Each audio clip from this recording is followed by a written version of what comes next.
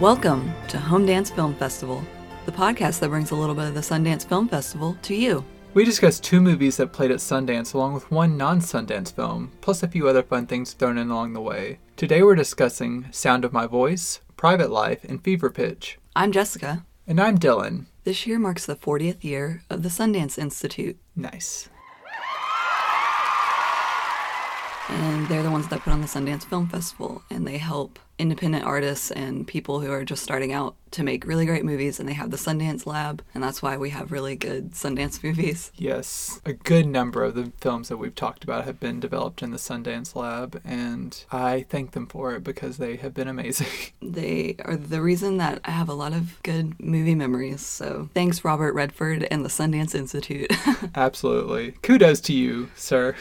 I wanted to discuss just a few movies very briefly before we get into our main discussion. I won't take up too much time. In the last 2 weeks, I've watched a few movies that I thought were interesting enough to talk about. The first of which is this Swedish/Norwegian movie called Breaking Surface. And an actress in the special features described it as gravity underwater, which I think is a pretty apt description. It's about these 2 sisters who travel to their home in Norway and go on a deep dive trip. And along the way, one of them gets trapped by a fallen boulder and the other one has to work to get her free before oxygen runs out. So she's having to contend with all kind of obstacles and possible getting the bends from like going up too fast. Yeah, so it's very tense. Before credits, it's just under 80 minutes, so it's very tightly compact and very thrilling. I thoroughly enjoyed it. There wasn't too many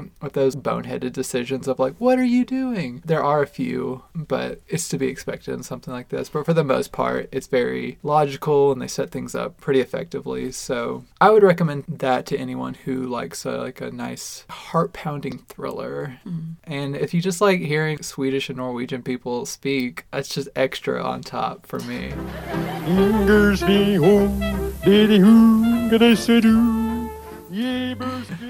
Yeah. And the next movie I wanted to talk about is the newest adaptation of the classic German novel Berlin, Alexanderplatz, which I have not seen the 15-plus hour Rainier Werner Fassbinder version that's out on Criterion, but I did watch the new 2020 version that runs a very svelte 3 hours long, so shaved off about 12-plus hours. Having no comparison for this movie, I thought it was pretty good. They updated in this one, I know, to there's a West African immigrant who makes his way like a perilous journey across the sea to Germany, and he's like trying to rebuild his life, and he has kind of like a shady past, but he wants to be a good person in Germany. But then of course there's like a devilish figure in Germany who preys on these poor West Africans and say like, hey, don't you want more than just the bare minimum and just to survive? Don't you want stuff in this world? Why don't you deal drugs for me? So it's just this guy puppeteering this West African dude's life and him trying to be a good person but falling under the influence of this horrible dude. And then there's all kinds of backstabbing and manipulation and hurt feelings and I think probably repressed homosexuality, and there's all kinds of stuff in here. It's probably still a little bit too long, and some of the decisions of the characters are not the brightest, but overall it's a very interesting journey. And there's also halfway through the movie he meets a girl who he kind of wants to be a better person for, of course, and it kind of leans into the hooker with a heart of gold stereotype, which isn't the best, but I do like their dynamic and it's interesting. The plot's kind of Shakespearean in a way. It was interesting enough. Eventually I'll sit through that 15-hour version. And the last full movie I want to discuss is this movie called Highway Racer, which is a part of this box set from Arrow Video that just came out. And I just want to say, Highway Racer is insane. It has some of the most chaotic car chase scenes I've ever seen on film. And from what I was reading about it, shortly after this, people instituted safety policies because many people almost died during these stunts. Gnarly, bro. which makes it extra thrilling and extra heart-pounding knowing like how close these people got to death. It's very reckless, but it's on film, so I'm gonna watch it. But it's a very entertaining movie. There's several car chases, and they're among the best I've ever seen. The plot itself is fairly standard of just like there's a reckless cop who wants to take down these criminals, and he needs to learn not to be so reckless because he keeps getting all of his fellow officers in harm's way. But these car chases, they're pretty dope. So if you like a good car chase, try Highway Racer. And that's my final film I wanted to mention in depth, but I do just want to give a plug. Anyone who feels comfortable going to theaters, I urge you to go see and support 9 Days, because that was my favorite movie that we saw at Sundance 2020, and it never left my number one position in 2020. So now that it is finally out in theaters for people to see, please support that movie because it's something special, and I really want to talk about it in a future episode. Speaking of the Sundance Lab, that helped create that movie. Yes, Edson Oda. I'm so excited for whatever he does next. Thank you, Sundance. You're the best. Speaking of Sundance, shall we Sundance? We shall.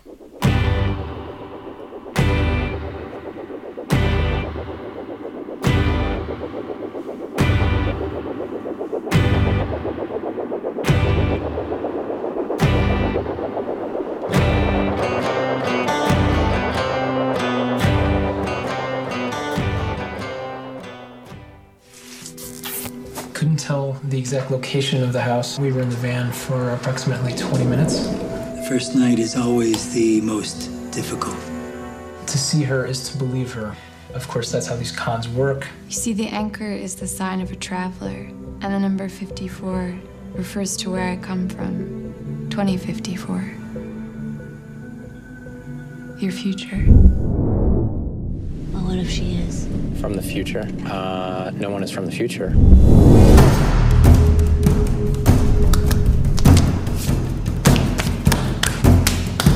It's a really dark time. Every life is a death. We'll be all right, though. Maggie's taking us to a safe place. Why do you have a gun? It is very important that we trust each other. We're family now. I just feel like we're in over our heads. Yeah, that's investigative journalism. If you'll come with me, please, Peter, Maggie will see you. I need you to bring her to me. I don't understand. I think we should go to the police. We don't know who these people are, what they're capable of. Very soon, this group is going to begin its journey. She's dangerous. I'm willing to go all the way. How far are you gonna go? This is about Maggie. I see the way that you look at her. Are you really jealous of that fraud? Why not? It's not my choice. It's yours.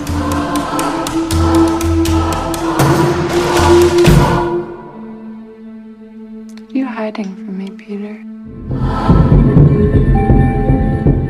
We're survivors. Beyond your wildest imagination.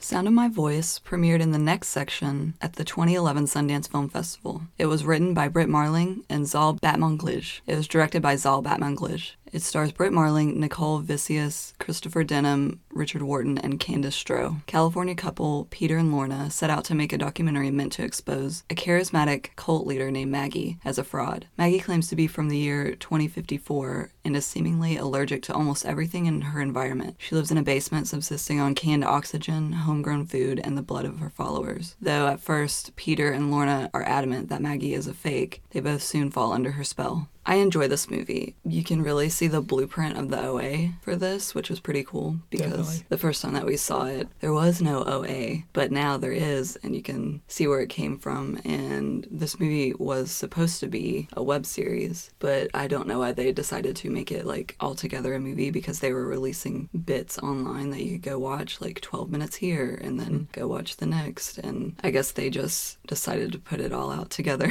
Yeah. But it's very Brit and Zal style, which I enjoy. The movie is very dark and eerie, whereas the OA is much more hopeful, and the main character, yes, is mysterious and charismatic. She doesn't have the dark undertones that Maggie has. It's interesting. I like that they worked on it and they made something even better out of it, because even though this is probably like one of my favorite of Brit's movies since we started watching more of her stuff, the OA is a lot better than this. I mean, they have time to flesh flesh it out because it's a 2-season show. Mm-hmm. I like the OA a lot better. Yeah. Well, even the pilot of the OA is about as long as this movie. Yeah. The OA is very structured as a movie. Zal even said in some interview that he thinks of it as like a movie. Mm-hmm. Than rather a show. If you have trouble with ambiguous movies and drawing your own conclusions and what's going on, like, is it this or this, you might not like this one as much because it can be vague at times, but that adds to the mystery and the weirdness. And I really like the concept, just two people trying to make a documentary secretly about a cult. I really like cults, I like learning about them. I don't want to be a part of one, but... You're fascinated by them. Yes, I love learning about them, and it's very interesting to see this cult, and then the leader of the cult is a woman, whereas you usually see men, and her purpose and what she makes them do it's all strange and weird, and you have like this gut-clenching feeling the whole time because it's uncomfortable. I think I enjoy it more the second time that I watched it. Yeah, I definitely enjoyed this more the second time.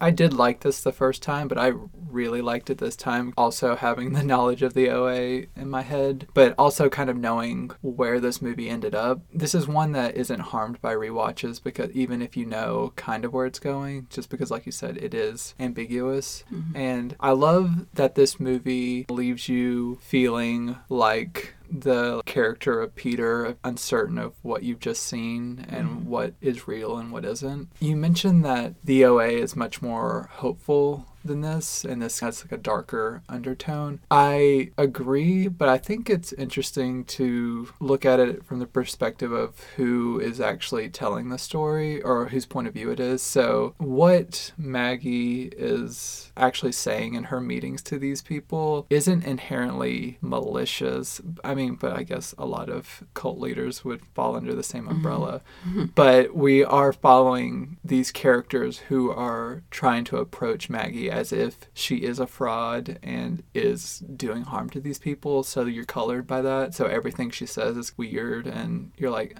this isn't right. You just feel uneasy about it. Whereas with the OA, Prairie, we are following her from the beginning and we are seeing her not recruiting these people, but kind of recruiting these. She gathers these people. Yeah, but you also see the perspectives from all the boys in PBA. You see everyone's perspective. Yeah, we do. But just from the beginning, she's the first person we're introduced to, as opposed to this where Peter and Lorna are the ones that were in their shoes. It starts out very weird because you see them go through all of these very intense methods just to get to Maggie, of just completely cleaning your body, like showering your body, getting in these certain clothes and everything, and you're kind of disoriented whenever you first get into this movie, and I really like that. Whereas it's kind of disorienting with the OA at first, but you're not initially set up to think that Prairie is a weirdo. You think that she is someone who's been saved from a bad situation.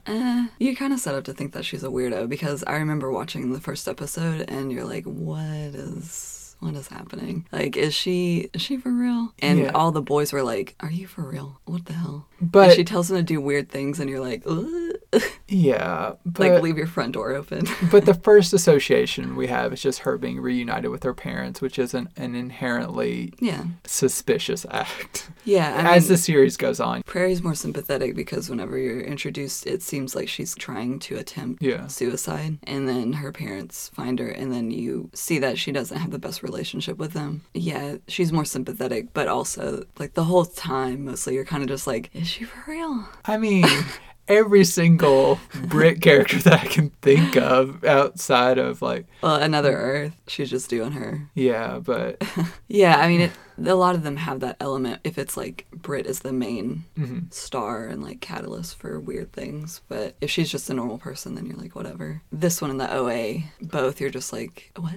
Yeah, Brit's very good at playing complex characters. I'll just say that. Yeah. And I do like this a lot more than Another Earth, and it's still interesting to me that this debuted at the exact same time at Sundance as Another Earth. They're both good in their own ways, but this is just a lot better for me. Even the non-Brit people people in the movie do a really good job. I like Peter's journey of he has his own baggage with his mother and Yeah, that's the other thing. The characters are more jaded because his mom was in a cult and then he had to deal with it whenever he was a kid. So he already hates them. Most people don't like cults, so. yeah. And then Lorna is a Hollywood party girl trying to find meaning in this world and She's clean up burnt her. out. Yeah. So there's a lot of intriguing characters throughout. Even though these two main characters, they are approaching her as if like we don't believe her and we're trying to expose her. There are also still people that are primed to be impacted by her in certain ways because they're facing their own demons and traumas. So I think they approach that in a very intriguing way. Even if whether or not Maggie is from the future and trying to take them somewhere better, like, or not. Yeah, well, she wasn't trying to take, she was just trying to mostly just like help herself because she's from dark times and she needed help. So it's like gathering kind of an army. I think they just wanted to have purpose and to make a better future. That's what I'm saying. Like, she would gather them for a common goal of trying to fix what was broken in the future, I would think. Yeah, most cults, I don't want to generalize, but a lot of times you have people who are broken and they need help in some way, whether it's food or shelter or something to believe in, and they're usually more susceptible. Most of the people are those kinds of people that are portrayed. And of course, I didn't catch it the first time we watched because she wasn't like forefront on my mind, but there's a Constance Wu in there. I noticed that. I was just like, excuse me? Yeah, whatever. Constance, what are you doing here? When they first walked in and she was dancing around and I was like, what? This Constance Wu? And then I looked it up and I was like, okay.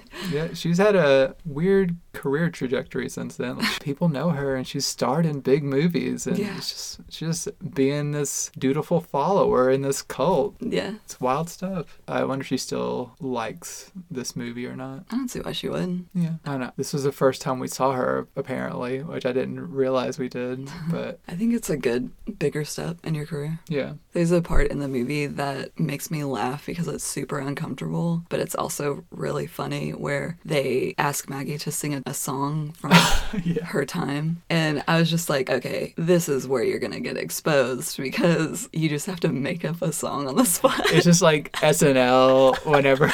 Yeah. But, like, she doesn't. And I'm like, that is, wow. You chose that song. Wild. Okay. Yeah. It's a bold strategy, Cotton. Let's see if it pays off for him. That is an odd choice. It's just, people will know that song. Yeah. I do like how she reacts to someone who's like, that's great, but also, you do know.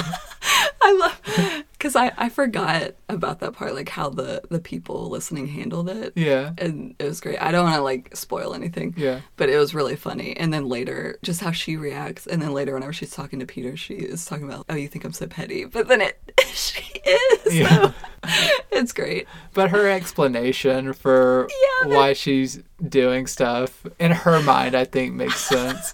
But she is. Yeah, that was like a quick fix. Yeah. She was quick on her feet. It was funny. Maggie, it's just interesting hearing her explain her version of what she believes for the future. I guess any questions that they ask, I guess it always feels like she's fumbling through her answers. Yeah. But also they make sense once she said, but that's the point of a cult leader, so. Yeah, to be vague and Yeah. mysterious and also seem all-knowing, like you're wise. Fun fact, Zal Batmanglij is Rostam Batmanglij from Vampire Weekend's brother. Yeah, I always appreciate that fact, and that Rostam does a lot of the music for them. Yeah, he did pretty much all of the music, I think, except maybe 1 or 2 songs in this movie.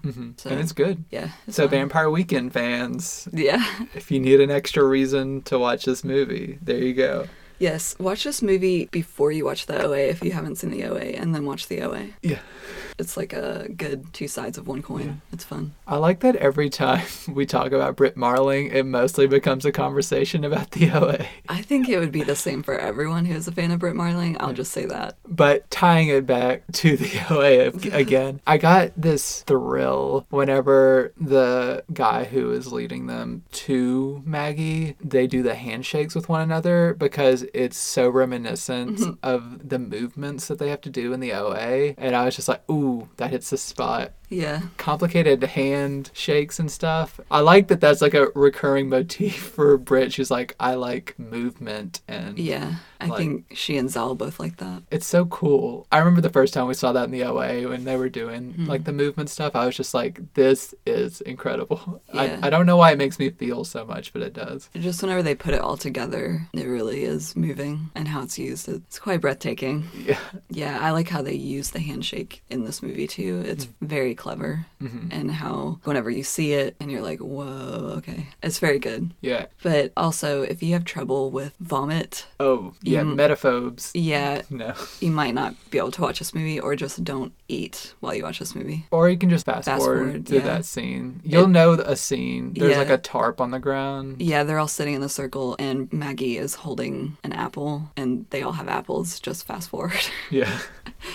But if you can handle vomit, it's a very intense scene on its own due to some of the narrative ramifications. It's very important to see with Peter's character, to watch that. It's really intense. Yeah, not just from a strict narrative perspective, but just like background information that he reveals as well. Mm-hmm. But he says that he was lying. Yeah, but once again, was he? Was he not? What's true and what's not? This is a fun movie to discuss afterwards of just what was real, what was not, what are the ramifications of some of the characters' choices, and I don't know, it's really good. Yeah, just pay attention whenever you watch it to everything that's going on in every scene. Oh, good for you! And how was it? What is your rating system for this? My rating system is apples. Of course. I will give this movie 4 apples out of 5. I will do the same. I will give this 4 apples out of 5. And also, especially because with any good movie, it says the name of the movie in the movie. Yeah. So, automatic 4 stars right there. If you want to see if this movie resonates with you, it is currently available on Cinemax, Blu-ray, and digital as of this recording. Having a baby is an immoral act. Overpopulation, climate change, rise of neo-fascism. Did you take your Valium? Yes? Why? They're trying a by any means necessary approach. I thought they were done with all that and they were trying to adopt. They're still doing that. They're like fertility junkies. Your best chance for success is with the donor egg. He's out of his mind.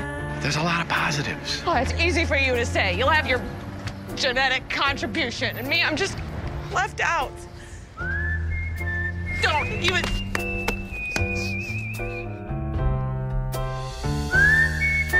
Mom, Uncle Richard and Aunt Rachel said I could stay at their place anytime I want to. They're not in any position to take care of anyone but themselves right now. My mom told me you guys had a lot going on, but I had no idea. This is a really bad time for me to be crashing here, isn't it? No, not at all. Really? Because I have friends in Bushwick. No, we're so glad that you're here. Dreams are not... Private Life debuted at the Sundance Film Festival in 2018. It is written and directed by Tamara Jenkins and stars Paul Giamatti, Kathryn Hahn, Kaylee Carter, Molly Shannon, John Carroll Lynch, Desmond Borges, and Dennis O'Hare. Rachel and Richard have been repeatedly trying to get pregnant, undergoing multiple fertility treatments while also exploring adoption and other options. As they hit obstacles and face up to the reality of their chances, their strained marriage seems to be further than ever from completing the elusive path to parenthood, as unexpected Hail Mary arrives in the form of their stepniece Sadie, a recent college dropout who crashes on their couch and just might prove to be the last unconventional piece of their fertility puzzle. I have been very excited to watch this movie for a long time, and I'm glad that we have finally taken the chance to watch it, especially because big fan of Paul Giamatti, and I've become an even bigger fan of Kathryn Hahn over the past several years, and overall, I think it pretty much met my expectations. I don't think it exceeded them, but it's still a very good movie. It's a very thoughtful look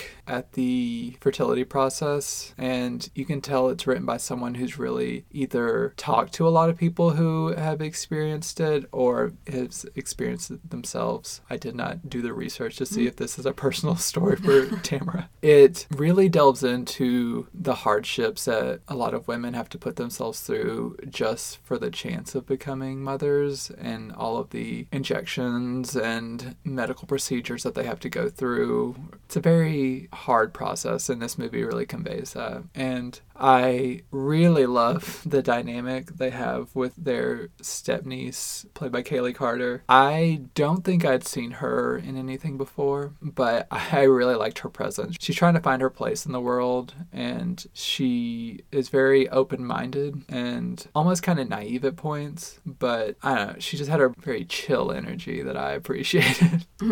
And there's a lot of humor in this film, but also a lot of stressful, heartbreaking moments as well. I think it's a very solid drama. Yeah, I really enjoyed this movie. All the dynamics between the cast and the people were very enjoyable. And like you said, it is very sad. And it can be painful to watch, especially if you have gone through it. So if you're someone who has gone through it, then it might be a struggle to watch. I think it's worth it. And I like the niece. Like you said, she can be naive. She has that aspirational and part of youth where you're like overzealous and then you think you can change the world. So everything that she does is to try to be better.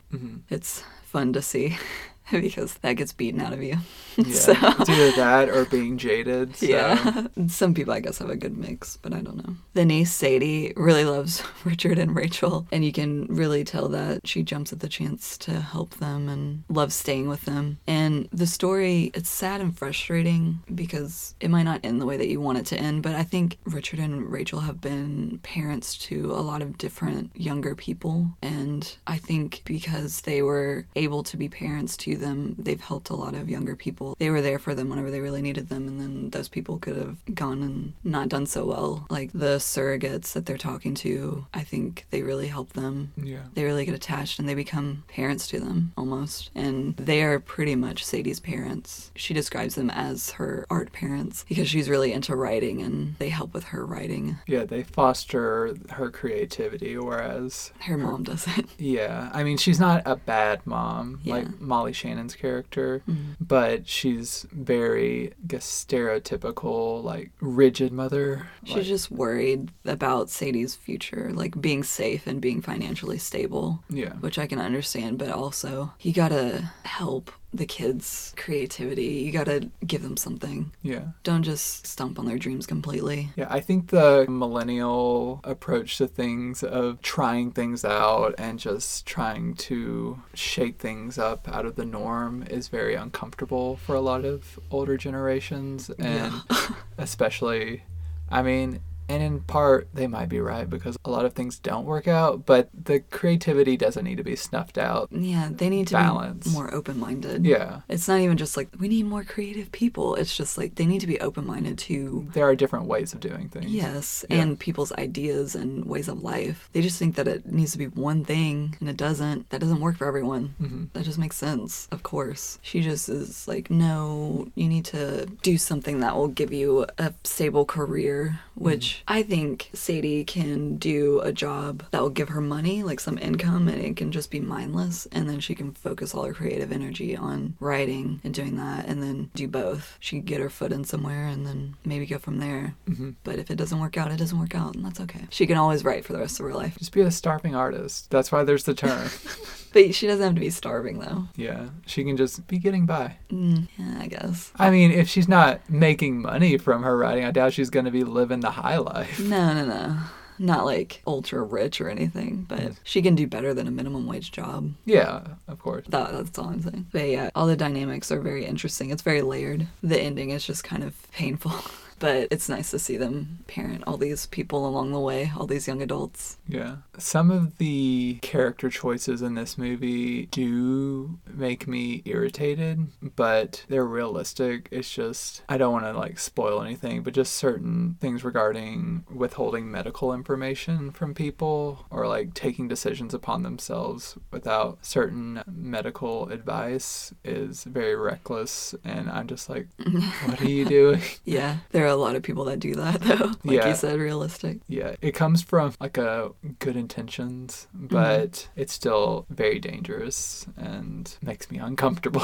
Yeah. But Tamara, she's very good at writing nuanced characters, and I think these are very well fleshed out characters for everyone involved, and it provides everyone a really good chance to show off why we think they're so great. I mean, Catherine Hahn has a lot of very crushing scenes, and she's very good at just the way she looks in certain scenes, and you can just tell everything that's going on in her mind. There's a scene where Sadie is just trying on stuff in front of her and just walking around in basically just underwear and everything, and just the look on Catherine's face is so perfect. Yeah. That crushing seeing youth that you no longer have. Yeah. So sad. And just the dynamic between her and Paul Giamatti as Richard. It's a very tough portrayal of a marriage, but also, once again, very realistic of just the all-consuming nature of like having a goal that you want to reach and you almost forget the reasoning behind the goal. They want a child, and that becomes their goal, but then they kind of forget to be a couple. Is there still love within their marriage, and what is it all for? And just those questions that are posed in this movie. It's good. It gets at that thing that I've heard a lot with couples trying. Sex is no longer fun anymore because it's just like a job. And they almost dread it at points because it either means, oh, I made this thing or I failed again.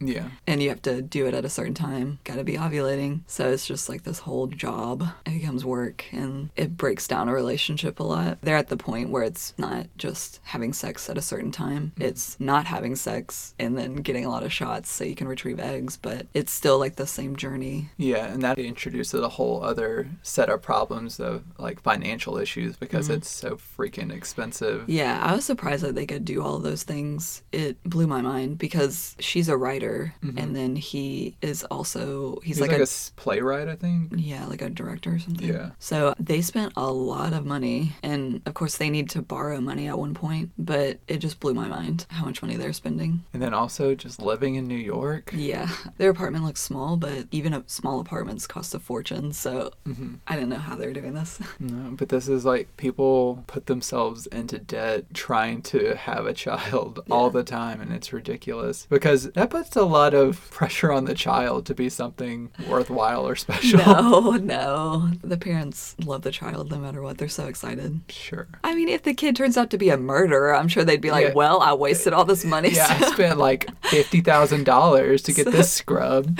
So this doofus could kill a bunch of people. Yeah, I would get that, but most of the time they're extremely they're pleased. Happy. Yes. I've been around people who have done in vitro where it worked, and they love those kids to death. But I bet you, especially the dads in there, in the back of their mind, they're like, this costs so much damn money, this better be worth it. Probably. I'm sure the dad. Yeah. Yeah. You know. Oh, I'm sure.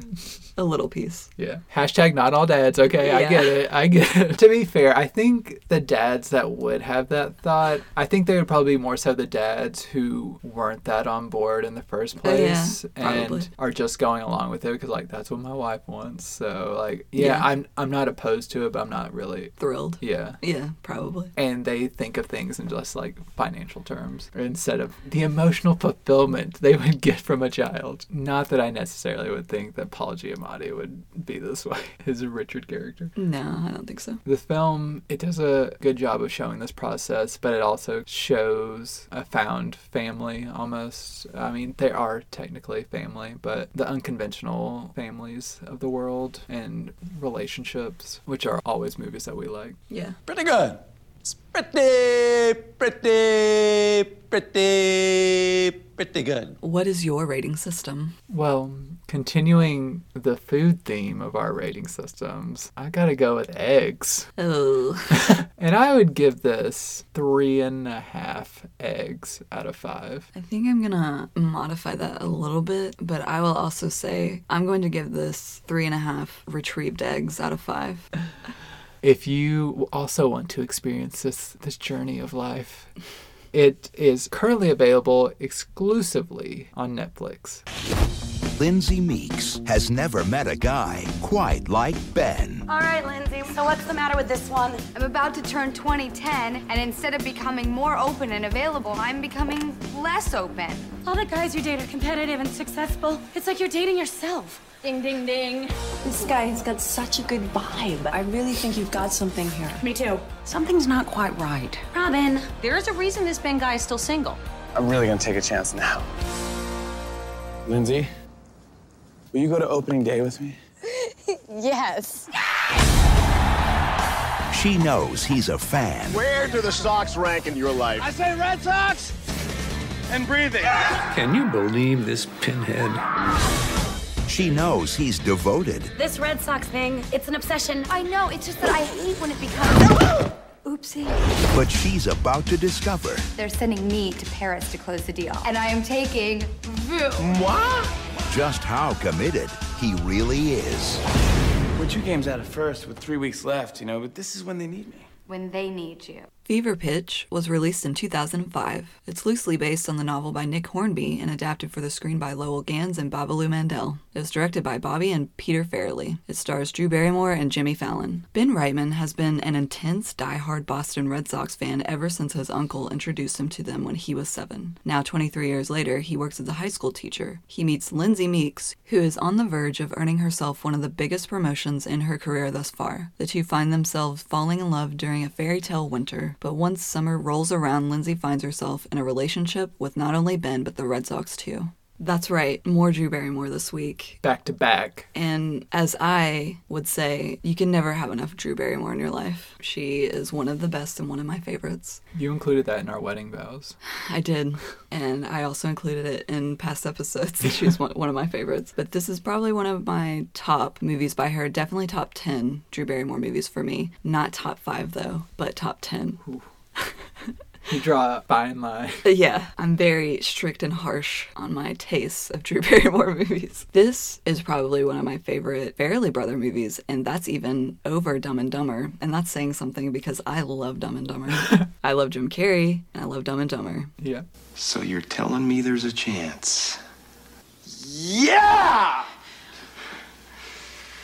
I read you. But it is really good. I think people are, of course, harsh on it unnecessarily, and there are people who don't like it, but I think it's really good, and I think it is kind of surprising. I mean, whenever I saw it, I was super, super excited to see it, of course, but it didn't let me down at all, and it met my expectations, and they were pretty high, so the writing is good, and even though Jimmy Fallon isn't the best actor, he does really well in this movie. I think the character suits him. It's really sweet and nice, and it's very heartfelt, and there's not a lot of gross humor or anything that you might expect from a Farrelly Brother movie. And yeah, it's not too dated either. Yeah, and there's not a lot of stupid jokes or dumb stuff to make you laugh. And it does make me laugh. It still makes me chuckle every time that I watch it, and I've seen it not 10 times, but over 5, I would say. And it still makes me laugh. And another movie about sports that I enjoy, but I would never want to sit through a baseball game.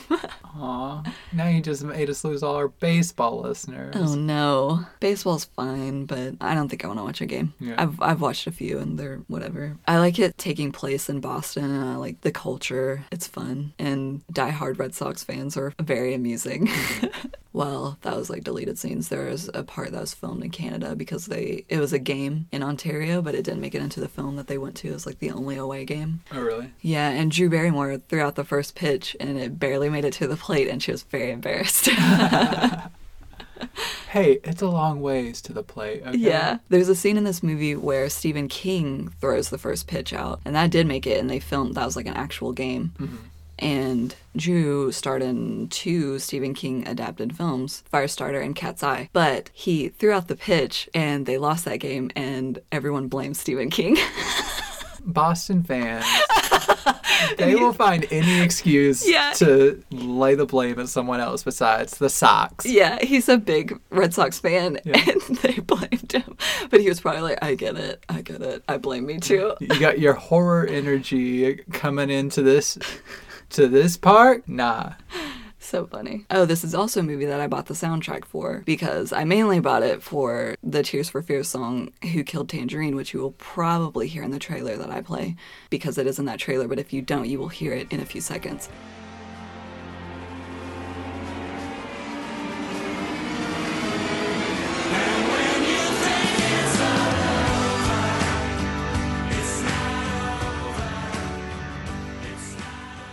It is dope, and I love it. And then there's also a lot of other good songs on there, like the Human League's Fascination song, and then mainly the song Window Pane by Mad Larry. And it starts out, I like it when it rains. I like that song, but there's a lot of good songs on there. At first, before I delve into my thoughts on the movie, that was so beautiful. Thank you. I think you should sing more on the podcast. I didn't even warm up. I didn't even do my vocal warm-ups. No, it's still early in the morning, so like you're not even at peak vocal times. So it just, what can I say? It just comes out. Imagine if we recorded at night, listeners.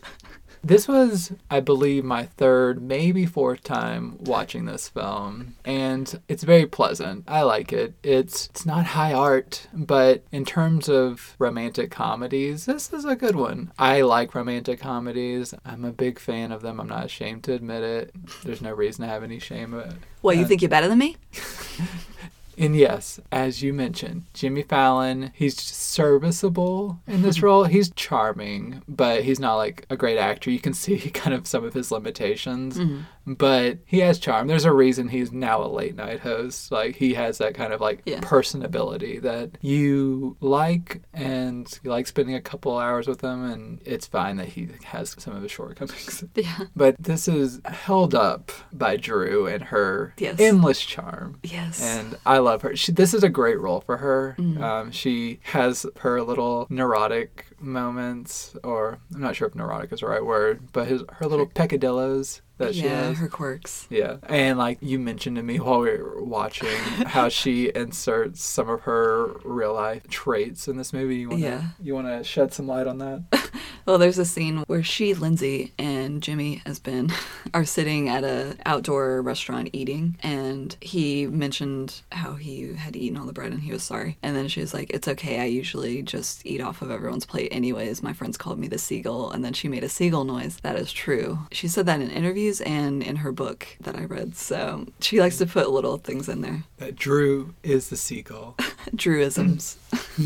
So she has a very fun chemistry with Jimmy, and even just from the first scenes of them meeting on their little class trip that he brings his students on, which I also like Jimmy's relationship with his students because it's silly and fun. He would be a good teacher in real life. Yeah. It's like a more toned down version of how Jack Black interacts with his students in School of Rock. Yeah. So it's fun. And how he seems like the cool teacher and stuff, and like not actual teachers, but other teachers or like administrators in the school look at him like, what are you doing? That's not how we teach. But he's just like, he's trying to make kids interested in learning. So what's bad about that? He teaches geometry, so you definitely gotta make that interesting. Yeah. He relates to them on a personal level. How do I reach these kids? Geometry. My least favorite math subjects. Yeah. I think, not to brag, but I was a pretty good student in high school, and geometry was my first B, and I was just like, how dare you ruin my A average with your stupid B. Oh no. So that's a little Pythagorean. How dare you. So that's a little personal aside, a little grudge I have against geometry. Curse that hypotenuse. I personally do not have any affection for baseball in the way that Ben does, but I understand having a passion for something because I have that for movies. And also, people probably think I'm ridiculous in how I let it consume my life a lot of times and just decorate only one room of the house, really, with all kinds of stuff. Did it hit a little nerve for you whenever she told Ben, it's like you live in a gift shop? No. Because it's just one room. Yeah. No, because one, I know you don't care. Like, you kind of appreciate my viewing library of movies that we've curated over the years. And also just like, it's whatever. You shouldn't have shame in what you love. Yeah, I don't really care. I also have like Beatles posters and things around, and we have movie posters, and it's fine. Yeah. And I'm not to the level of Ben. If you were like, hey, I have like an all expense paid trip to Paris, but it's on the same night as the Oscars, I'd be like, okay, we'll just watch it later, I guess. Yeah. You bet your ass you would. Yeah. Another fun fact, Drew Barrymore's best friend, Nancy, gonna mispronounce her name, so sorry, Nancy Javonen, they started Flower Films together, their production company, so they produced this movie. And that is where Nancy met Jimmy, and they are married now. So they met through this film. I think she's talked about this in interviews, but I don't remember what she said. But I wonder if they were dating at this time, whenever they started filming, and if that was strange, seeing Drew kissing Jimmy. You kissing my boy? Yeah. But they're all like family now, so yeah, it worked out. Yeah. Even if there was kind of like a eyebrow raise, like Drew calls Nancy Nan, and so Jimmy does too now, because whenever they do interviews together, they'll talk about her, and it's very cute. There have been interviews with Drew and Adam Sandler, and I remember what Adam and Drew said about Adam's wife whenever during the kissing scenes and everything, how Adam's wife was like, no, you get in there and you kiss her. Like, I don't want you looking bad. I want people to know that you are good at this. My reputation is on the line. Yeah. They need to know I'm dating a good kisser and a good actor.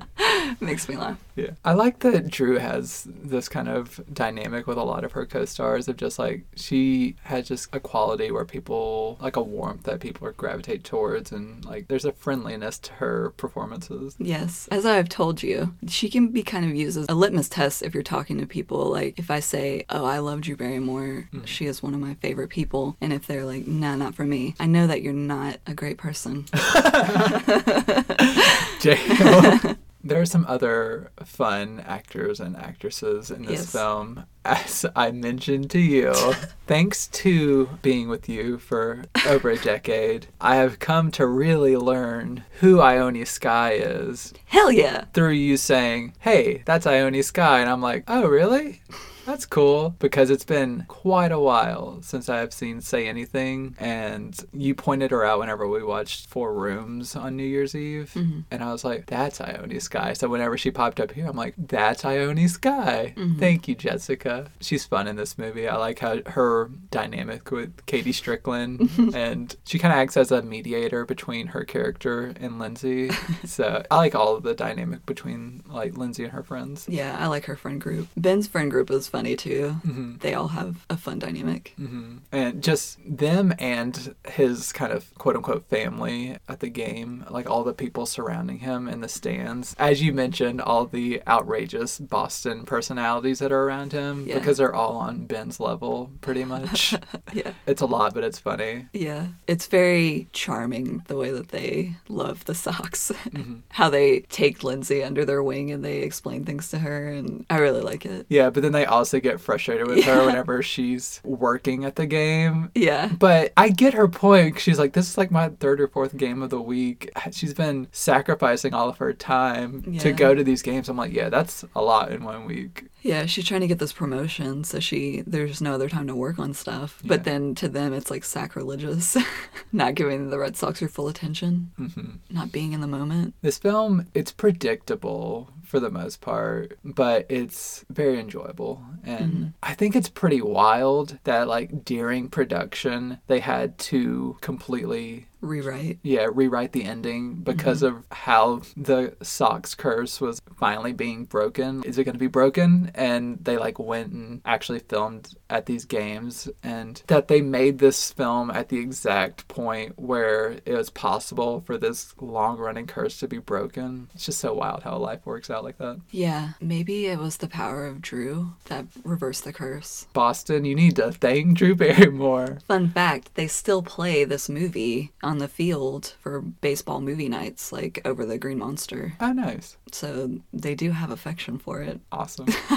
That's cool. So I think they appreciate how the Drew charm helped them out. Another fun fact, you were talking about his Red Sox family. One of the people in his family, the blonde woman, she is actually a diehard Red Sox fan, and she appeared in the documentary that was made about them, and Jimmy saw it and he liked her so much that he said to hire her, and she got in the movie. She had extreme Red Sox energy radiating off of her, so I totally believe that. Yeah. It's pretty cool. So yeah, as we mentioned, this is a Fairley Brothers movie, but they got off course in like the later 2000s, but this was still quite enjoyable Fairley Brothers movies. They have some very juvenile humor in a lot of their films, but this one is one of the more even-handed and less ridiculous ones, and there's a lot of heart. Yeah, I quite enjoy it. Now, if any of you sons of bitches got anything else to say, now's the fucking time! Jessica, can you knock it out of the park with your rating system? What do you say? We just jerk one out of the park. My rating system is Drew Barrymore lisps. I would give this movie 4.5 Drew Barrymore lisps out of 5. Aw, that's so sweet. What is your rating system? Well, I'm going to go with concussions. Nice. So I would endure 3.5 concussions out of 5, which it seems weird to compare this movie on the same level as Private Life because they're very different movies. But that's how it goes. Yeah, it's just enjoyment level. This is just a very pleasant movie. You know what? You're concussed right now. You can't even tell what's what. It makes sense. That's what I'll blame it on. If you want to check out this movie, it is currently available on Starz and on Blu-ray as of this recording.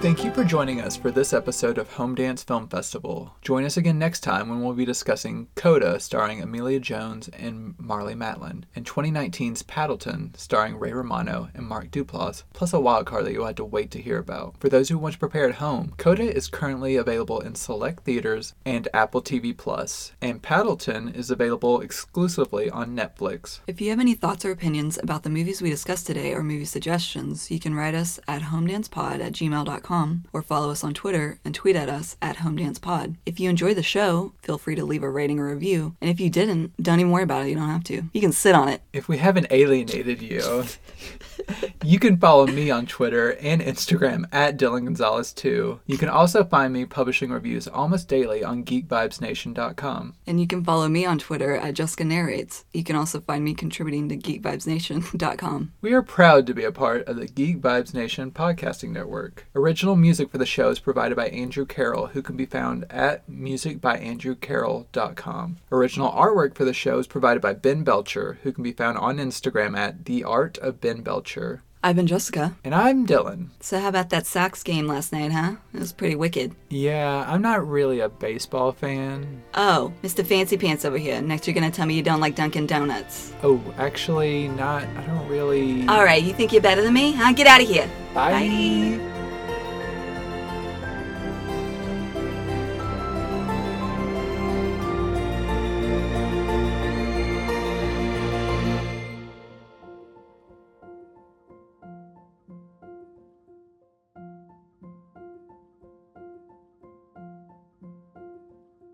Gucci.